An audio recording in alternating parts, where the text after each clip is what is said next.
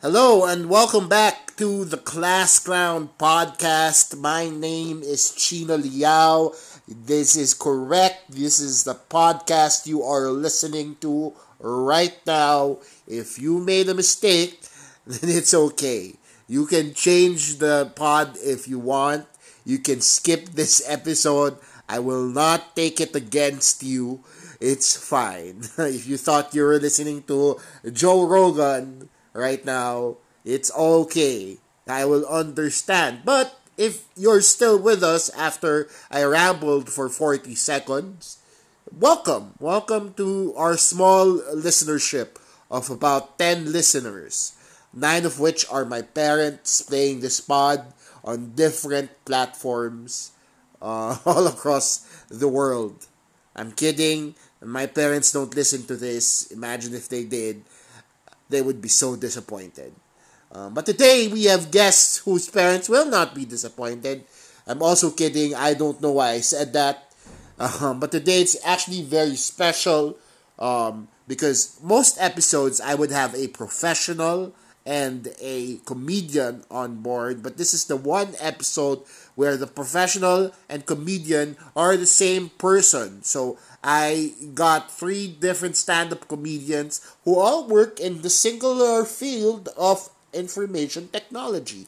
They're all IT professionals in one way or another. And what's surprising to me is that they aren't the only 3 comedians who work or worked in the IT community. So I'll try and dig deeper into that, try and see what brought them from behind their computer screens to the limelights of the big stages. And then we'll go deeper into computers and how to hide your porn on your desktop. Because I know when you saw information technology, that's why you clicked on this episode.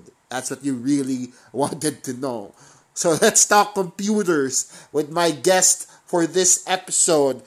He is 1/3 of the Cool Pals, James Caraan, and 2/3 of the Kids Are Alright podcast, Jethro, Trogo, and Jeps Galion.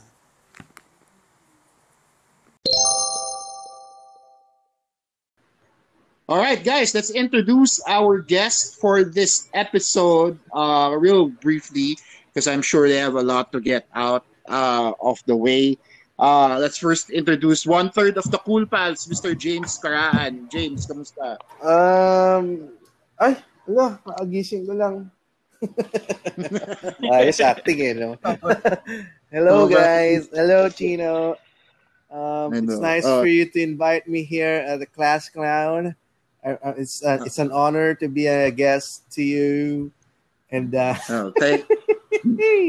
Alam ko nahirapan ka na, James, kaya wag ka na Let's also introduce he's part of Titos Tonight and 1/3 of The Kids Are Asleep, Mr. Jeps Galion. Hello guys. Hello, I'm Jeps Galion. In fairness, improvement yung accent ni Jeps Galion ngayon sa regular Jeps Galion. Ayun, magandang araw sa inyo. Kagigising ko lang din. Yan. Seryoso, kagigising ko lang din. Yung kay Jeps, maniniwala ako kasi may anak siya eh. Hindi yun yung dahilan nun. Nakita ko yung naka-online niyan kanina na naglalaro ng Call of Duty ng mga alas 5. Jethro, nambubo ko eh. Gago ko dahil nagsalita natin siya, let's introduce our 3rd guest. Madami tayong guest for this episode. Mr. Jethro Trogo. He's also part of The Kids Are Asleep. Magandang umaga sa inyong lahat. Ako yung kalaro ni Jeps Galion hanggang madaling araw. So guys, kaya ako kayo in-invite ditong 3 kasi napansin ko, and not just with you 3, pero outside of sa inyong 3, madaming stand-up comedians na nanggagaling sa mundo ng IT, no? Tama ako pag sinabi ko yun? Eksaktong... Hindi. Sino ba? Si Alex. Si Alex, di ba? Team Kayag? Di ba? Galing din siya dun sa stand-up IT world, kumbaga. So, Si Red. paano ka Si Red. si Red, comsci siya, so kasama din siya doon. So, paano Si kayo, Mike first of Sadi. all, Mike Sadi, Okay, isa-isa natin, James. Dapat categories naman tayo. Huwag na tayo mag-usap. Okay. So, gusto ko lang malaman. Sinonong. Sinonong. No, nag-aaral din ng IT yan. Ano pa, James? Ano pa? Sige na, go na, Chino. Hindi. So, paano kayo paano kayo nag-start sa mundo ng IT? Bakit yan yung naisip yung industry na pasukin? Pwede, siguro start tayo kay James. Si Victor. joke lang, Chino. Ako kasi, ang talagang gusto kong tahagin ang mundo ng pagpapahayag. Yun, ang talagang first choice ko mass comm, yung mga ganyang comm arts. Sa UST, ang first choice ko sa UST is nursing. Kasi yun naman ang uso nung time na nag-apply ako nag-entrance exam ako sa mga schools. Pero ang pinakagusto ko talaga, nursing dahil yun ang uso nung mga time na yun. Pero ang pinakagusto ko talaga comm arts at saka mass comm or broadcom, mga ganyan. Pero nung time na yun, wala akong maisip sa third choice ko. Kasi kailangan may third choice sa UST. So, naisip ko lang, ayoko mag-board exam. So, nilagay ko comsci. Doon ako, bumagsak ako sa nursing, na waitlist ako sa comm arts, pasado ako sa comsci, comsci ako. So, doon ka na lang. Doon ako napunta. Wala talaga Pwede ka ma-waitlist sa comm arts? Yun nga Tapos sa IT pumasa ka? Grabe, pwede pala yun. Akala ko parang may ranking yun eh. Hindi ko rin alam eh. Third choice nga ang comsci ko. Doon pa ako pumasa eh. Sabi ko, sige na, makapag-UST lang. Bagsak ako sa UP eh. Sabi ko, ayoko naman mag-board exam. Sabi ko, sige lang, tapusin ko lang tong college na to, tapos mag-aartista na ako. Tapos after 20 years, IT pa rin ako. So, pero nung... May credits ka naman, diba? Lumabas ka sa sine, na-cut ka lang. Oo, nakat ako una kong eksena. Pero nung nag-comsci ako, nilagay ko lang talaga yun dahil wala talaga akong kaalam-alam sa computer. Takot na takot nga ako magpatay ng computer eh. Yung natatakot akong... Kasi unang patay ko ng computer, nag-ground ako sa transformer. Tapos nagkaroon na ako ng trauma sa computer no? Kasi akala ko pag mag-shutdown ka ng computer, lagi kang mag-ground. So never na ako nagpatay ng computer pag nakikita ko it is now safe to turn off the computer. Yung Windows 95 pa. Akala ko mag-ground ako nun every time na hahawakan ko yung transformer. So never akong na-trauma talaga ako sa computer. Hindi ko alam na pagpasok ko sa comsci, ang dali lang pala ng programming. Putay na. Akala ko naman. Mayabang. Akala ko naman, hirap-hirap ng programming. Sus! Yabang itong putang inan to. Sus, parang, hello, ano ba naman kinakatakot ng mga tao? Putang ina mo, Bill Gates. So, yun, so pinaspasan ko lang yung comsci. Sabi ko nga, sige, pupunta ako na. Papaspasan ko na to. And then, after that, nag-IT ako, napasok ako sa IT industry. Sabi ko, sige, kikita lang ako kunyari ng pera pa. Pero mag-artista rin ako. So, ayun, 10 years na ako nag-IT. Na-trap na ako. Ano nga ulit yung tanong mo, Chino? So, Salamat sa TED Talk, James. Nasagot mo naman, James eh. Hindi ka naman nag-stray off, kaya okay lang yan.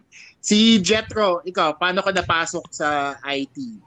Yung ate ko kasi na unang nag-comsci kaysa sa akin eh.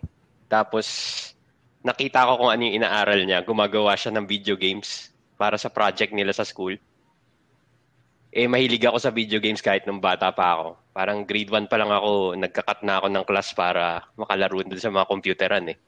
So naisip ko, kapag nag-comsci ako, pwede akong gumawa ng sarili kong games. Tapos maraming chicks na magkakagusto sa akin kasi magaling akong gumawa ng games. Because if there's one thing girls love, it's video games. Hindi ko alam yung logic na ni. Galing ako sa all-boys school. So, medyo hinuhulaan ko lang kung ano yung pakiramdam na may babae kang kakilala. So, hindi siya ganun ka-accurate. Pero dahil nandun na rin lang naman ako sa comsci, nadinig ko na maganda yung bayaran, pinanindigan ko na. So, nalin lang ka din ng pera tulad ni James? Oo, kasi gusto ko talagang maging creative writer eh. Yung second ko eh. School paper ako nung high school. Gusto ko talaga nagsusulat ako. Kaso nakita ko na hindi ganun kaganda yung bayaran kapag writer ka sa publication. So, pinili ko na lang yung IT. Tama yan. Ikaw, Jeps. Jeps kasi, di ba, ikaw, yung landas mo, iba siya dun sa dalawa eh. Kasi hindi ka talaga IT per se, di ba? SEO ka dati. Oo nga, ba't nag-guest dito si Jeps? Kailangan ko na siya sama para wala na akong utang na loob dito sa Kids Are Asleep eh. Para para quits na. Quits na kami. Gines na nila. Pero ikaw, Jeps, paano ka napasok dun sa mundo ng pagko-call center and ng, I guess, IT na din in a sense? Hindi. Comsci talaga ako nung college. Gaya. Ang first choice ko dapat, fine arts. Fine arts dapat talaga ako. Nag-exam ako nun sa PUP pero bumagsak din ako sa requirements. Kulang yung grades ko. So, tuloy ko pa yun. Hindi umabot. Joke mo ba? Joke mo, James? Joke mo na. Sige na, set up mo na. Napigilan ako, baka offensive eh.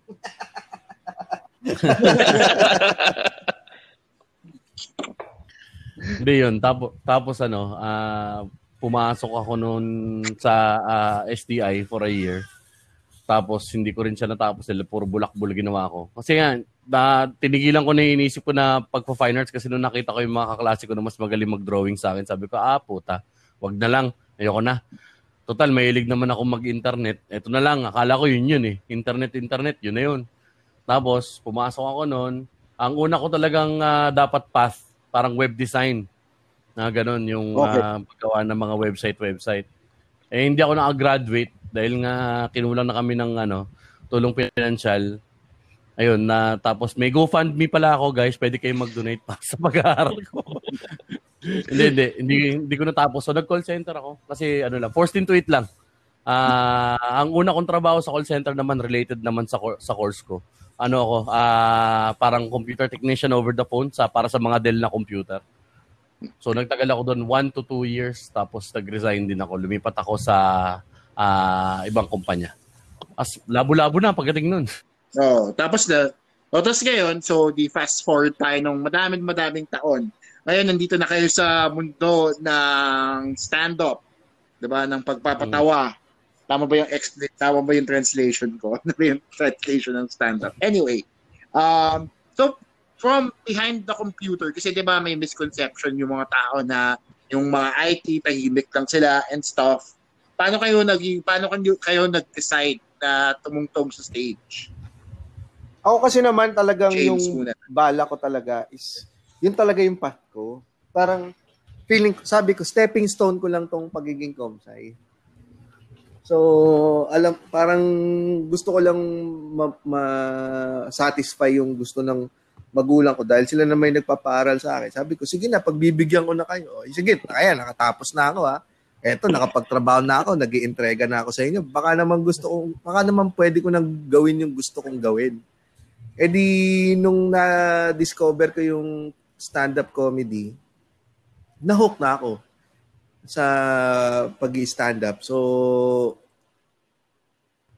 hindi ako katulad ni Jethro na gusto kong maging writer. Hindi ko inakala na ang stand-up comedy pala is involved siya ng heavy writing na kailangan mo talaga na magsulat pala ng jokes. Akala ko, katulad ako ng ibang mga open micers natin na akala nila na madali lang, na nakakatawa. Pag nakakatawa ka sa mga barkada mo, pwede ka nang magpatawa on stage. Akala ko ganun. Nung nagpatawa ako on stage,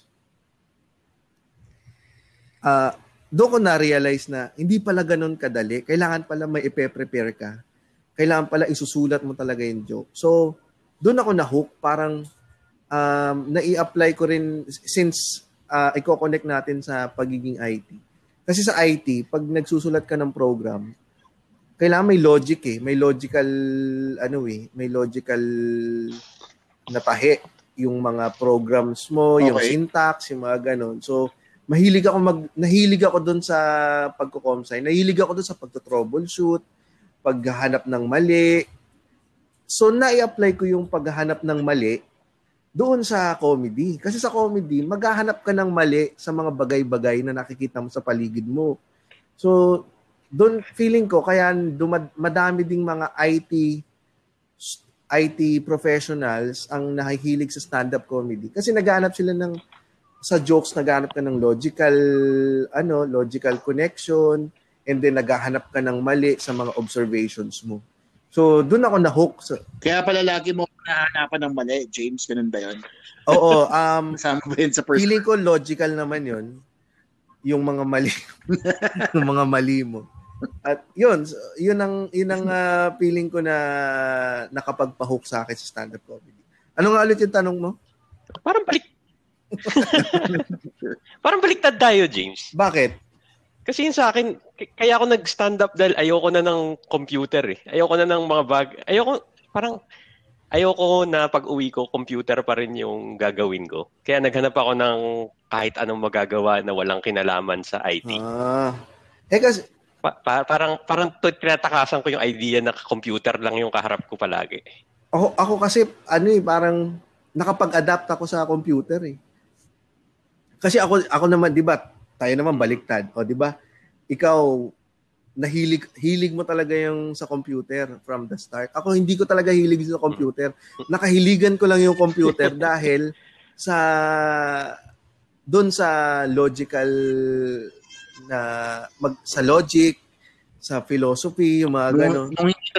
So nahanapan ko ng positive side yung computer na pwede kong i-apply sa totoong buhay. So parang na parallel ko siya sa buhay ko. So hindi ko siya kailangan putulin in a sense na kailangan ko maghanap ng takas doon sa buhay ko. So nahanapan ko siya, sige, total na pagkakakitaan ko tong computer, edi kung ano yung positive side na dadaling ko dun sa comedy. And then doon ko na figure out na meron palang pwede ka palang mag-comedy with your skills na acquire mo habang nag-aaral ka at habang nagtatrabaho ka.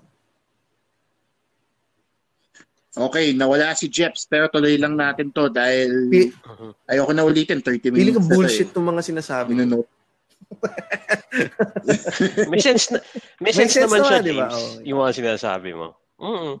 Parang yun nga, in the sense na opposite tayo, baliktad pa rin talaga yung attitude ko. Kasi sa akin, kaya ako nag-stand-up comedy, gusto kong matuto makipagkapwa-tao. Kasi introvert talaga ako, may stage fright ako. Yung stand-up comedy, yung parang pinaka-naging therapy para sa akin, na matutong mag-communicate, na naibalik ko naman sa IT.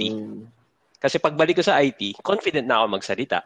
Nakakapagkapwa-tao na ako, natututo na akong sumipsip sa mga boss ko para tumaas yung lalong tumaas yung sweldo ko doon. So, nag-positive din naman siya sa akin. Pero in the sense na hinanap ko yung positive sa labas bago ko siya inuwi sa... Pero yung tanong ni Chino, Chino, yung usually yung impression ng mga tao sa mga sa mga IT na tahimik lang lagi. Hindi eh. Doon nga ako nagulat kasi pagdating ko sa IT industry, ang dami palang gago doon. Ang daming mga alaskador, ang daming so parang nabelong ako. Ang dami palang kupal din sa IT industry. So hindi siya may mga syempre nandoon pa rin yung typical na katulad ni Jethro na tahimik na hindi yung kailangan pa matuto makipagkapwa-tao. Pero kung papansinin mo, hindi siya angat sa iba't ibang ano. Parang doon ko pa nga nakita sa mga IT people na yung normal na normal na tao, hindi katulad ng normal na office setup na may gaguhan, parang classroom type lang din. So hindi siya lalo na pag hindi ko alam kasi napunta ako sa side ng IT sa production na production support. Feeling ko pag nasa production support ka, doon yung karamihan ng mga gago. Dahil kami yung binabatuhan ng mga problema ng mga tao, tapos doon kami naglalabas, doon namin nakikita yung mga putang ina, ang bobo nito. Ito lang hindi pa magawa. So talagang feeling ko pag nasa production support ka, andun yung mga gagong side ng mga IT. Hindi katulad ng mga nasa projects, masyadong prim and proper, masyadong process, at tapos sa programming, tahimik. Siguro yun yung nakikita ng mga side ng mga tao na IT na sasabi nilang tahimik yung mga IT people. Pero pagdating sa production support, doon talaga gago yung mga tao, ang lilibog ng mga tao. Pero totoo yun. Andun yung mga manginginom. So, yun. So, okay. So, total, napag-usapan niyo na in detail konti yung trabaho niyo, no? Pwede niyo bang i-describe yung trabaho niyo without going into illegal details? Yung pwede niyo lang sabihin kung ano ba talaga ginagawa niyo sa IT. Wag mo daw banggitin yung Shabu, James. Hindi tayo pupunta sa in detail. So, bali ang password namin kapag mag-enter kasi. Pero ang nakahiligan ko talaga is production support. Ayoko talaga yung mag-create ka ng something new. Siguro doon napunta yung frustration ko naman sa kung si Jethro frustration niya doon sa side na kailangan makahalubilo sa mga tao. Ang frustration ko naman pagdating sa IT, tas naging baliktad papunta sa comedy is yung magke-create ako. So sa comedy, nagke-create ako ng something new. Something in a form of a joke. Pero pagdating naman sa office, sa trabaho ko, ayoko nagke-create ng something new. Gusto ko lang relax lang ako. Gusto ko pag may problema lang, doon lang ako papasok. Doon pumapasok yung trabaho ko na production support. Kung saan, nagre-report lang sa amin sila kapag may incidents, kapag may issues. So, tatawag lang sila sa amin, okay, may problema to sa ganito, ganyan. So, ako naman, as a production support, hanapin ko, magto-troubleshoot ako kung ano yung problema. And then, ano yun? Baby ko. Anak ni Jeps. Ayun. So, nahanap ko kagad kung ano yung problema. So, magaling akong production support na sa troubleshooting. So, doon naman ako na linya. Ayoko talaga nung nag-create. Ayoko ng projects. Ikaw, Jethro. Okay. So, ikaw, Jethro. Ako yung project-based na tinutukoy ni James. Parang until very recently actually, kami yung mga nagbi-build from the ground up. Kung hindi man kami nagbi-build from the ground up, kami yung nag-enhance ng mga existing na mga product. So, yung interaction ko with yung mga customers, hindi ko siya magawa dati kasi yun nga, hindi ako marunong makipag-uusap ng maayos. So, nung nag-stand up na ako, saka lang ako nakapag-transition din dun sa ginagawa ni James na production support. Which is yung currently na ginagawa ko din. So yung tinutukoy, 50-50 na ako dito ngayon. Dati kasi parang 100, siguro mga 80% new development ako. Tapos maintenance support ko 20%. Interesting. Mas masaya kasi yung support kasi maghihintay ka lang ng trabaho pag walang mangyari ng araw na yun. Edi ka. Nakaka-pressure din ang support kasi ikaw yun ang ipagtrabaho na sa mga existing na mga users eh. So nandyan na yung mga irate na clients, nandyan na yung mga alam mo may consequences na yung nangyayari kapag naka-down yung system, alam mo may mga, halimbawa sa area ko kasi healthcare ako, pag nag-down yung system namin, hindi na dumarating yung mga supplies ng hospital sa kanila. So, lalo na ngayon kasi 'di ba may coronavirus, kapag ka nagda-down yung system, yung mga PPE ng mga tao baka hindi dumating, may mamatay. May isip mo na 'yon. Pag nasa new development ka, walang consequences eh. Madedelay lang yung shipment ng product, ganyan. May mababad trip ng mga upper management.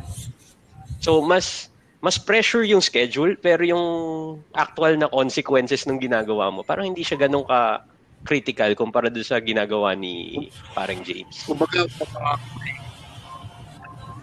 Kasi mas diyan mo ma-discover sa support, diyan mo ma-discover nga yung mga bobo. Bobo. Ang galing mo talaga Momentas. So, okay. So, ngayon si Jeps nandito na ulit. Jeps, ikaw naman, wala ka na sa field ng IT ngayon, di ba? Wala ka na sa call center industry. Wala na. Nasa, ano ka ba? Hindi ako nagsabi na, ha? So ngayon, nasa field ka na ng writing at ng script writing. So, mabilisan lang. Paano mo na-decide na mag-transition palabas ng IT industry into the creative industry? Ano kasi, sobrang dead-end job dun yung sa BPO. So, tapos kulang pa ako sa credentials dahil nga hindi naman ako nakagraduate. So, malaki insecurity ko dun. Tapos ever since naman, trip ko na talagang mag-stand up or trip ko na magsulat. Kasi college pa lang ako nung mauso yung viral video ni Rex Navarrete na Martes and the Super Friends. As tagal ko hinahanap-hanap na yung stand-up dito sa Pilipinas. Wala akong makita. Tapos ang best narinig ko yung Lapapalooza na contest. Open for students lang, so na-discourage ako. Up until one point na either magpapakamatay na ako or mag-stand-up. So pinili ko na lang mag-stand-up. Pero malamang wini-wish si James nagpakamatay na. Grabe. We James, don't joke about suicide here, Jeps. Grabe naman. Yes. Napaka-wholesome na topic nito eh. So anyway, ba't di ka ano, Chins? So anyway, Jeps. So balik tayo dun sa writing mo ngayon. Paano ka ngayon na-apply mo pa yung natutunan mo from the IT world dito sa writing world? Sobrang medyo far removed na from doon sa kurso ko, malayo sa pero yung mga processes lang, yung mga habits na form siguro, yung kailangan yung smart format ginagamit ko pa rin yun, di ba? Systematic, measurable, attainable, realistic and time bound. Ganun pa rin naman siya pag nagsusulat ka, kailangan set ka ng deadlines at hindi siya So parang yung habits na lang yung natira, pero as far as yung logic is concerned, medyo malabo na yun kasi minsan yung ibang mga script mo defying logic na rin talaga. Alam mo grounded pero base. Alam mo yung mga processes sa IT dapat dinadala yan sa sa creative industry. Dahil sa creative industry para maiwasan natin yung mga procrastination, yung pag-aaway cramming, yan. Yan ang usong-uso sa creative industry na hindi pwedeng hindi mangyayari sa IT dahil talagang sobrang tight ng schedule sa IT. Sobrang ill-prepared. Tama. Tsaka sobrang unprofessional ng mga tao sa Hindi ko sinasabing lahat pero napaka-unprofessional ng mga tao sa creative industry. Si Jeps, tingnan mo si Jeps. Hindi, alam. Tignan mo si Jeps nagpasok ng baby sa recording. Grabe talaga yung professional. Diba? Tingnan mo, ang tahimik ng background namin ni Jethro, diba? Gumagamit kami ng gumagamit kami ng crisp na microphone so that you will have a very good recording tonight, Chino. No? Pero si Jeps, tingnan mo, may mga tumutunog pang bata. Ayan, Yan. Case in point. Diba? Akala niya na creative yan. Hindi. Pero wala ako mapag-iwanan. Buti na lang si Jethro na sa Pilipinas. Yung anak, gago ka kasi Jethro. Pero totoo yung yung sinasabi ko yung sa creative industry. Lalo sa showbiz, yung mga ganyan, show business, napaka-unprofessional ng mga tao, nagmumurahan yung mga yan, yung mga Dep! Putangin na, hindi pa ba matatapos yan? Putangin na naman, oh. Kanina pa kami dito, madaling araw pa kami dito.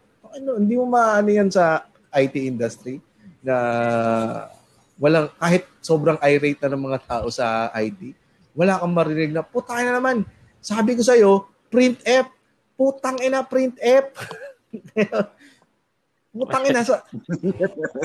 Ganito na lang, kapag may nag-email na naka-uppercase yung mga certain words or nilagay niya to bold, controversial na yun.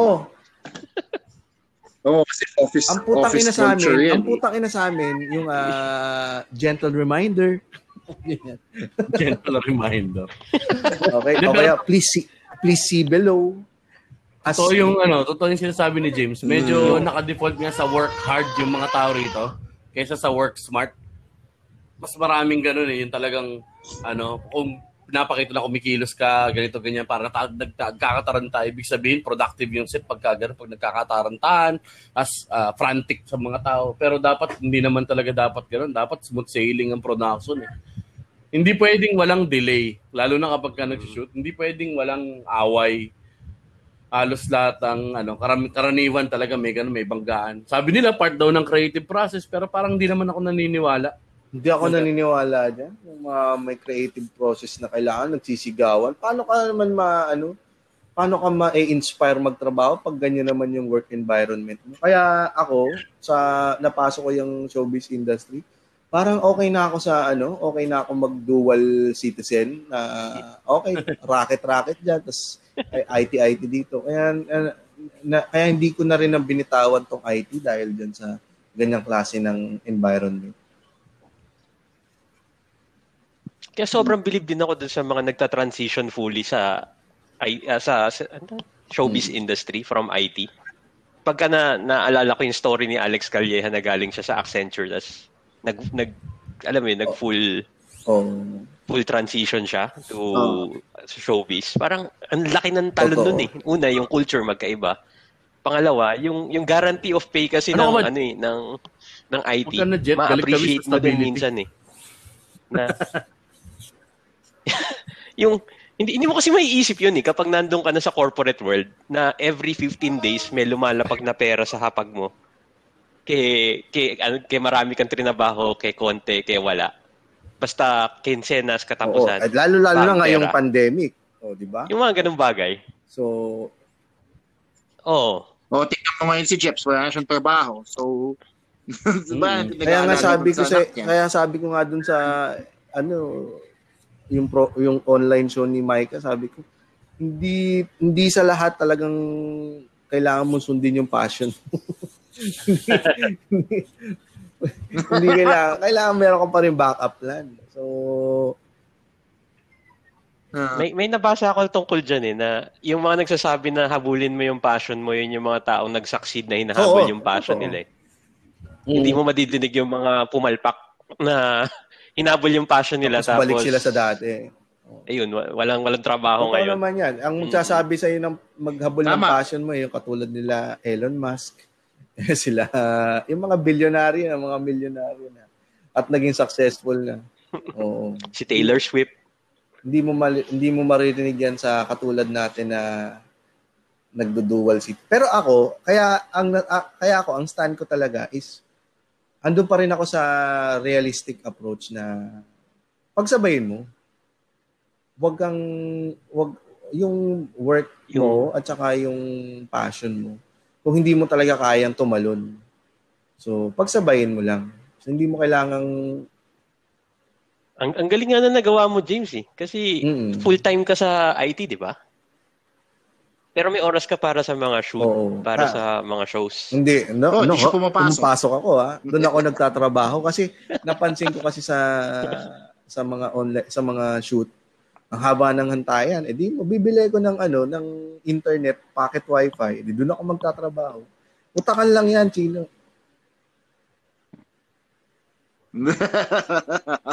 Magaling yung sagot niyo dyan. So, guys, dahil kayo na lang yung nandito dahil nawala ulit si si Jeps. Tanong ko na sa inyo, may mga similarities ba kayong nakikita sa mundo ng IT? Ito pinag-usapan natin yung differences. May nakikita ba kayong similarities sa mundo ng IT at mundo ng stand-up comedy? Malayo. malayo. Nag-isip Hello? kami.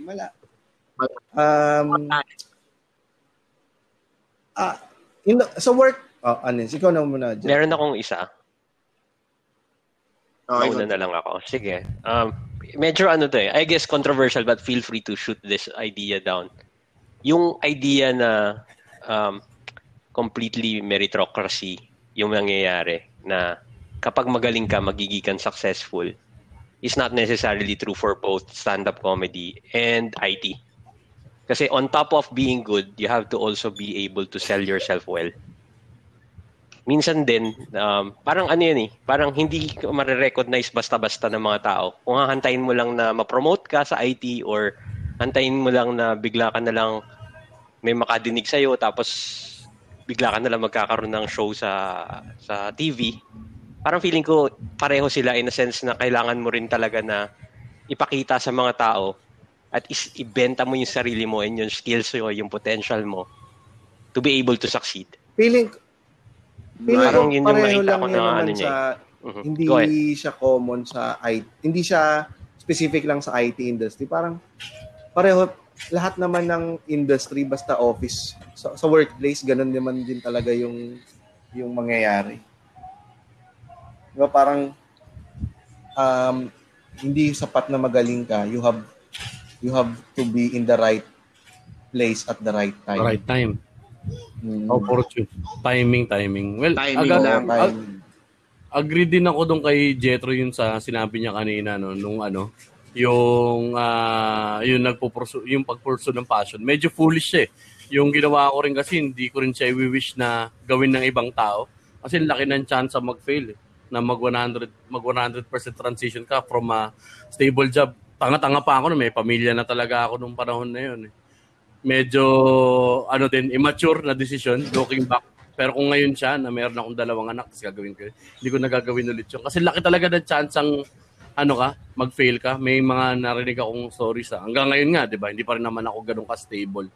As opposed to kung nagtatrabaho pa ako sa corporate world na mayroon akong ine-expect na pera nga talaga ng kinsenas katapusan. Yun. Kinainggitan ko rin yan tama. Alex nun sila Victor dahil nakakapag full-time sila. Tapos ang dami nilang oras. Kaso parang hindi ko nga kaya yung risk na una dahil breadwinner ako. Saka hindi ko kaya yung risk nga na may time na mawawalan ka ng pera. Kasi yung iba meron kasi silang meron kasi silang fallback Kaso ako wala akong fallback. Kaya ang ginawa ko ngayon, tama, kailangan din talaga speaking of fallback. Kaya ang ginawa ko ngayon, kinompartmentalize ko na lang siguro yung income ko. Yung pagpurso mo ng itong hindi mo pwede, hindi rin ako nakaasa totally sa comedy katulad ngayon. Kung comedy lang talaga yung kinabubuhay ko, kung stand-up lang, gutom kami pare-pareho.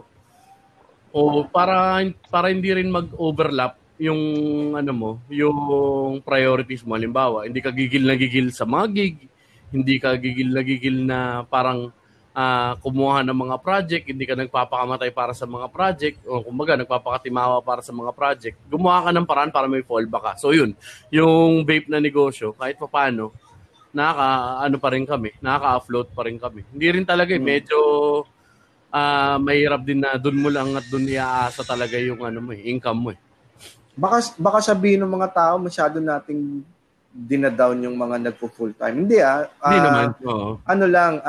Sinasabi lang namin yung mga practicality ng pwede mong danasin kapag nag-full time ka at nagkaroon ka ng fallback. Pero at the same time, swerte talaga yung mga swerte if ever nag-full time ka and then successful ka ngayon, hindi swerte mo.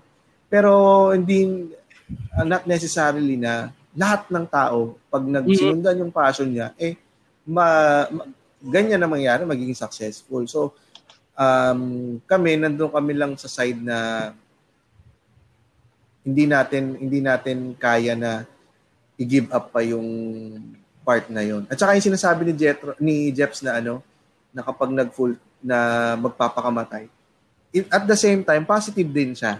Kasi doon papasok yung hustle. Yung hustle pala, hustle. Oo. Hindi hassle. Pero at the same time, hassle din siya kung hindi ka sanay. Pero doon papasok yung hassle mo na kailangan mong magpakamatay. Pero it will bring a bad side of you. Yun ang sinasabi natin na yun nga, magpapakamatay ka. At the same time, pwede kang makaapak ng ibang tao. So, yun lang yung kailangan mong i-put into mind. Perspective. Pag dumating ka na doon sa time na yun, sana hindi mo makalimutan yung values. So, kayo ba ang sinasabi nyo is pag financially stable na kayo, saka kayo mag-pursue full-time ng mga passions mo? Pero that's a good idea. Kasi parang mahilig. Yung idea na malamang yung taga-creative yun. Kasi yung idea na na parang gagamitin mo lang yung day job mo as a base para hindi ka masyadong desperado dun sa passion mo.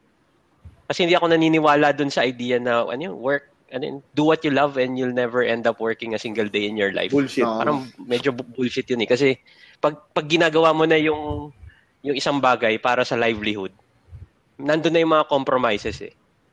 Pero kapag ginagawa mo lang siya as something on top of what's already, supporting you and your family, you will always have the option, the luxury of saying, ayoko kasi nako-compromise niyan yung values ko.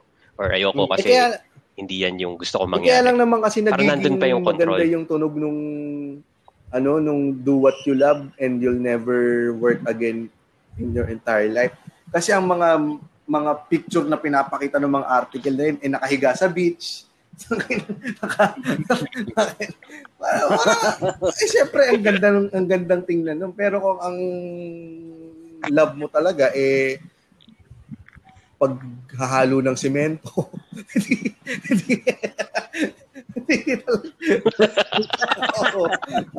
artisanal. Asyo mo talaga ng makakita passion ng yan, paghahalo ng semento. Tapos yun na yung ginagawa mo. Hindi, depende pa rin niya. Do what you love. Tapos ang love mo, beach. Nasa beach. Anong trabaho dun? Hindi kasi necessary yung passion mo. Yun din yung bagay na magaling ka eh. Halimbawa, sa case ko, tanggap ko na rin kasi na okay, nag-stand-up comedy ako, nandun yung potential, pero parang hindi ko makita yung sarili ko na ito yung magiging ikabubuhay ko. Kasi pakiramdam ko, marayo pa talaga yung lalakbayin ko doon. Hindi ako yung natural na suddenly biglang nakakatawa na kagad ako, ready na ako for the big shows. Parang gano'n. So, pag hindi ka talaga ganun kagaling, tapos ginawa mo, hinabol mo yung passion mo, mapu-frustrate ka lang eh. And at the end of the day, malulungkot ka lang na yun yung ginawa mo. Kasi ginawa mo rin wala ka na ibang job pupuntahan. yung passion mo, so yun yung magiging stressful din siya, katulad din ng kahit anong job. Oo. Totoo yan. Oo. Di ba pag, isabihin na nating passion mo yung paghahalo ng semento, pero kung araw-araw mong ginagawa yung paghahalo ng semento, mabuburyong ka din. Magkakaroon ka din ng anxiety, magkakaroon ka din unlike na pag, IT ka, tapos every Saturday ka lang naghahalo ng semento. Parang lang din, masaya lang din. Di ba? Masaya din yung anak ni Jeps dyan sa parang question na iba to. Kasi gusto nila, I want to be a father, I want to be a mother. My passion is mothering. Mag-alaga ng mga bata. Parenting. Pero kasi. Araw-araw mo ginagawa yan, talagang masasapak mo yung bata eh. Pero hindi natin sinasabi. Pero hindi mo natin sinasabi nga sapakin mo yung bata. Pero yun lang yung magiging Example lang, extreme example lang yan ng stress. May example pa ako mga 10 years ago, hinabol ko na finally yung original ko na pangarap, maging creative writer, maging writer para sa mga publications. Oh. So on the side ng IT, naging contributor ako sa mga magazines. Tapos, natutunan ko dun na apparently, kapag ka nagsulat ka for a magazine, you won't get paid until a minimum of 4 months afterwards. Tama. Tapos, yung bayad sa'yo, maybe 1,500, 3,000 per article. And then, wala pang guarantee na papasok yon kasi sobrang taas ng churn ng magazines na nagsasarado na sila. So, kung yun yung ikabubuhay mo, parang ang hirap mahalin yung ganong klaseng trabaho na hindi ka gugutumin ka, kumbaga. As compared to kapag ginagawa mo na siya on the side, hindi ka na pala mababayaran, nagsarado na pala yung magazine. Okay lang, nakita ko naman na topless si Derek Ramsey. Yung ganon. So, nakuha mo yung perks, pero hindi mo naman kailangan habulin na kailangan kumita ko para. Yung kompromiso mo yung material mo, yung jokes mo, para lang din, di ba? Lagi kang lahat ng contest, sasalihan mo, TV, ganito, ganyan. Pag sinabihan ka nila, hindi, gusto namin ganito, edit mo tong joke na to. Kung yun lang yung ginagawa mo, edit mo. Pero kung may ginagawa kang iba, halimbawa, meron ka naman din ng may on the side ka na job. Pag sinabi nila na, hindi namin gusto yung material mo, baka pwedeng palitan. Pwede ka, may liberty ka na magsasabihin na, wag na lang, hindi talaga ako yun di ba? Ato, speaking of reality, yung sinasabi ni Chino kanina, balik tayo sa tanong ni Chino na if kaya mo ng if sapat na yung kinikita mo, mag-shift ka na ba talaga? Kung kaya mo pa rin pagsabayin at hindi ka pa nahihirapan ng ganon at full yung nakukuha mo sa parehong sweldo, bakit hindi mo pagsabayin? Money is money. Kailangan mo na. Pera yan Ang laking pera niya. Kung 200% na sweldo ang makukuha mo, bakit hindi? Huwag kang mag-quit. Kapag nahirapan ka, kapag tingin mo talagang sobrang stressful na yung binibigay ng isa sa mga trabaho mo, doon ka lang mag-quit. Pero hindi sa pagiging greedy pero sa panahon ngayon, in reality lang tingnan mo naman yung nangyayari ngayon, pandemic. Bakit kung kaya mong lahat i-work from home, bakit hindi? Kaya mo namang kitain lahat ng perang yun na nasa loob ka pa ng bahay. 'Di ba? O ngayon, nagtatrabaho ako. Pero lunchtime, nagigis ako dito sa Class Clown. O bakit hindi natin kung kaya mong gawin, pagpatuloy mo lang hanggat hindi mo na kaya. Pero realistically speaking, James, kasi parang hinint mo na to kanina na kasi sasabi mo 100%, kung kayang 100%. Pero it's never 100%, di ba?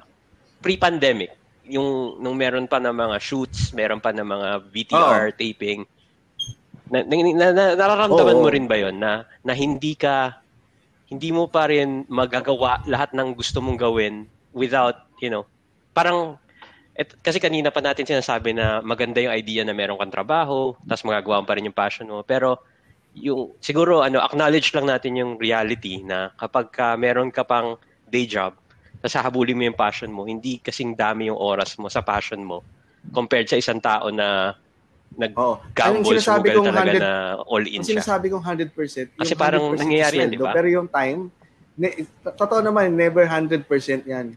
So, kaya nga, yung realistically talaga sa office kailangan pumasok ng Monday to Friday. Sa shoots kailangan mo more than 24 hours kang kailangan na sa isang shoot.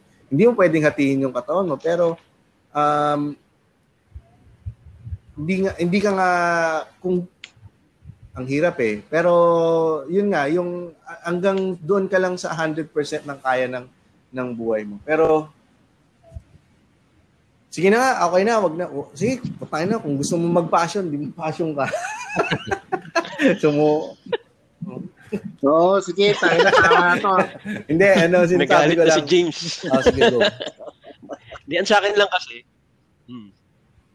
parang you'll just have to come to the acceptance na magkakaroon ka na feeling of missing out. Parang Gabi Lopez. You will always be wrestling with that. Pag nakita mo yung mga taong nag all in, tapos ikaw nandun ka lang sa 50-50, makikita mo pa rin na wala sayang, hindi ako makasama kasi trabaho ako. Actually, sa totoo lang, wala rin naman talaga nagwa 100% dito sa sa stand-up Si Alex din naman, may trabaho din siyang iba, nagsusulat si Alex. 'Di ba? Meron din siyang parang halos lahat may day job din Ang masasabi mo talagang full-time, si Nonong din, hindi rin siya 100 dahil nasa din siya, nag-aartista din siya. Ibang din yun ibang cases So parang halos lahat may sakripisyo, everything's may talaga. May compromise. Yun, hinahanap ko salita. May compromise, kumbaga. May kompromiso talaga pagdating sa pagpursu na isang bagay. Kasi kailangan pa rin talaga. At the end of the day, kailangan pa rin kumain at kumita. Ang takeaway lang talaga dito is yung stand-up comedy sa Pilipinas, hindi talaga siya pang 100%. Hindi pa. Sabihin mo talagang buhay na buhay ka na kapag dumepende ka dun. So, Meron bang stand-up comedian kahit si GB, currently hindi naman siya naka-full-time. Tumatanggap din naman siya ng mga writing jobs Pero, sabihin na natin, siguro 80% ng income niya nagagaling stand-up. Si GB.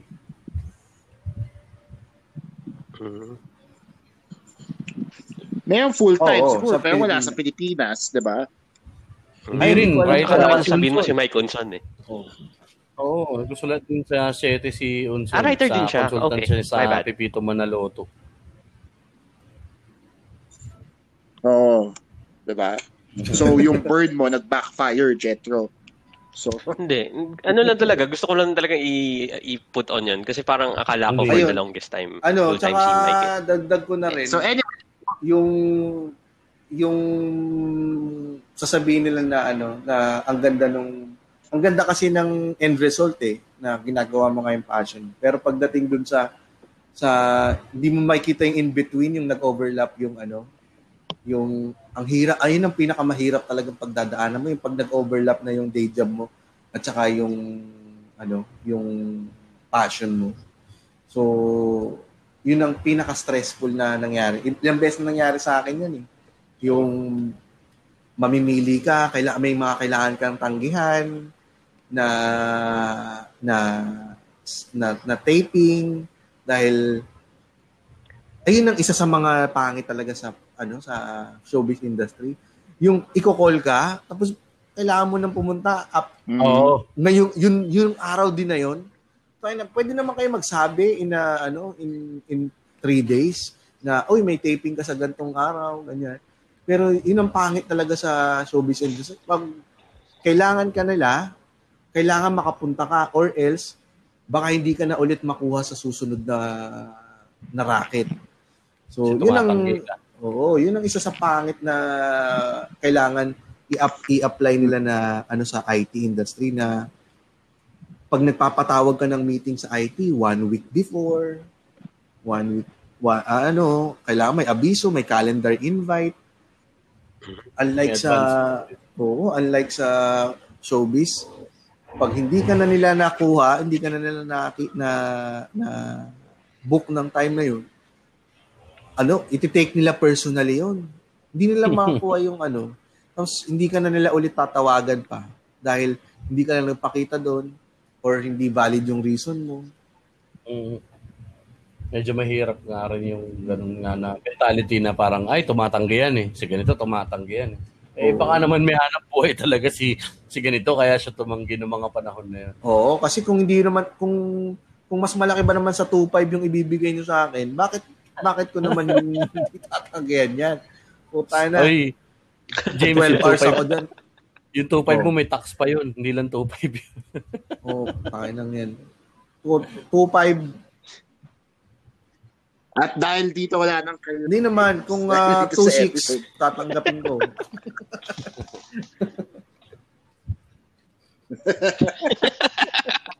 Yung 100 Alam mo, may mga hindi nakakakuha ng PF sa ABS-CBN no, mga ginawa ko last year. Paano mo pa kukunin? Hindi ko na nga nakuha. This year, thank you. So, baka naka-release pa yun, James. Anyway, saan na lang. Pero totoo nga, yun lang katunayan na hindi ka pag meron kang day job, hindi ka magpapakamatay na hindi ka magpapakamatay na kunin yung TF mo doon. Parang ginawa mo yun dahil ang sarap sa pakiramdam eh. Ang sarap sa pakiramdam na umaarte ka sa TV. Tapos, nakikipagtawanan ka lang, yung mga ganun. Yun. Pero kunin mo na rin, James. Paano tapos sarado na natin. Saan mo kukunin? Malay mo, magbukas pa lang araw. Tapos pwede pa. Sa hindi yung 2.5. Pwede pa. Ayun, dagdag ko lang. Natatawa din ako dun sa mga nagsabi ng live within your means lang daw. Minimal means. Nakakatawa siya sa akin kasi in hindsight, sinabi ko siya kay Jethro Trogo. Habang nagda-drive kami, saan tayo papunta ng Jethro sa isa sa mga gig? Nagpipigil lang ako magkwento, Jeps eh. Pero kung nadinig niyo lang si Jeps nung panahon na feeling niya kaya na niya mag full-time stand-up comedian. Pinagmamalaki niya na kaya niyang buhayin yung pamilya niya sa 4,000 isang buwan. Sobrang way in over. Hindi niya pinagmamalaki yung kinikita niya. Pinagmamalaki niya kung paano niya tinitipid yung pamilya niya. Na parang as biglang magdo-don in sa'yo na tanga na siya na short change ko yung pamilya ko para sa pangarap ko Kaya kumuha rin ako ng paraan. Kasi may hirap talaga. Go, Jeps. Go, James. Hindi, naging problema din namin yan ni kaya nung last year. Isa yan sa mga dahilan kung ba't ako hiniwala yan.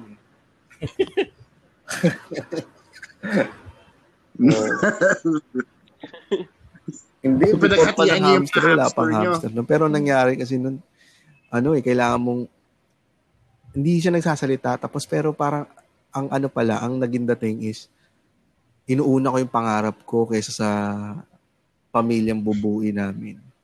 Dahil kaya parang dumating na kaya ako nagbi-business para makapag full-time sa trabaho, sa showbiz.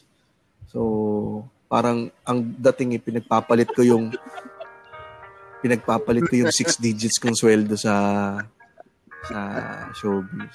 So, isa rin yun sa mga naging realizations ko. Para may retreat. Para retreat ang puta.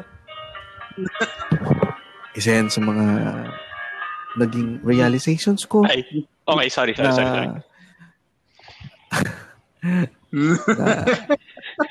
Yun yung mga mangyayari. Tama na. So, habang nag-breakdown si James dito sa episode na to, may gusto ba short change na yung pamilya niya para sa pangarap niya. Pero, dapat hindi. Dapat hindi. Ito ang number 1. Lalong-lalo na kung ikaw yung breadwinner. Dapat, pamilya mo pa rin yung isipin mo at the end of the day. Kung kaya mong wag ka naman dumating dun sa isasakripisyo mo ang kapakanan, ang passion mo, ang kaligayahan mo sa buhay mo para lang sa pamilya mo. So i-drop mo yung pamilya mo. Tugtugin nyo nga yung song ulit. Jeps, tama na itong putang inan to. Iwanan mo na yung pamilya.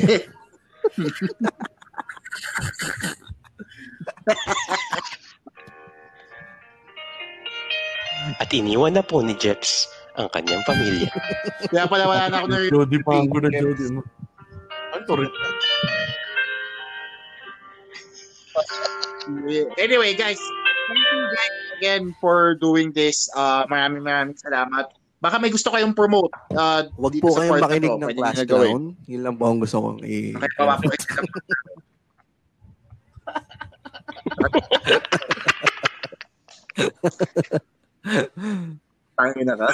School Pals. Pakinggan nyo lang ang mga episode namin. Nasa 114 episodes na kami. Kakaisang taon lang namin sa sa podcast community. Pero look at us now. 114. Nag-araw-araw ba naman kami ngayong pandemic?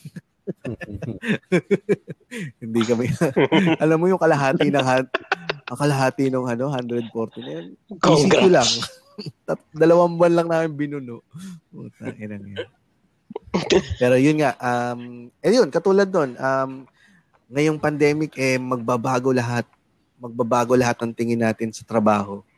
So, lahat pumupunta na sa online. So, mas madali na para sa mga taong makamit ang kanilang mga passion sa kanilang na hindi umaalis or tumatayo sa kama. So, i-grab nyo itong opportunity na to para lalo-lalo na mga nasa IT industry, kung ano yung gusto nyong gawin dahil IT industry, pwede silang mabuhay kahit hindi naliligo.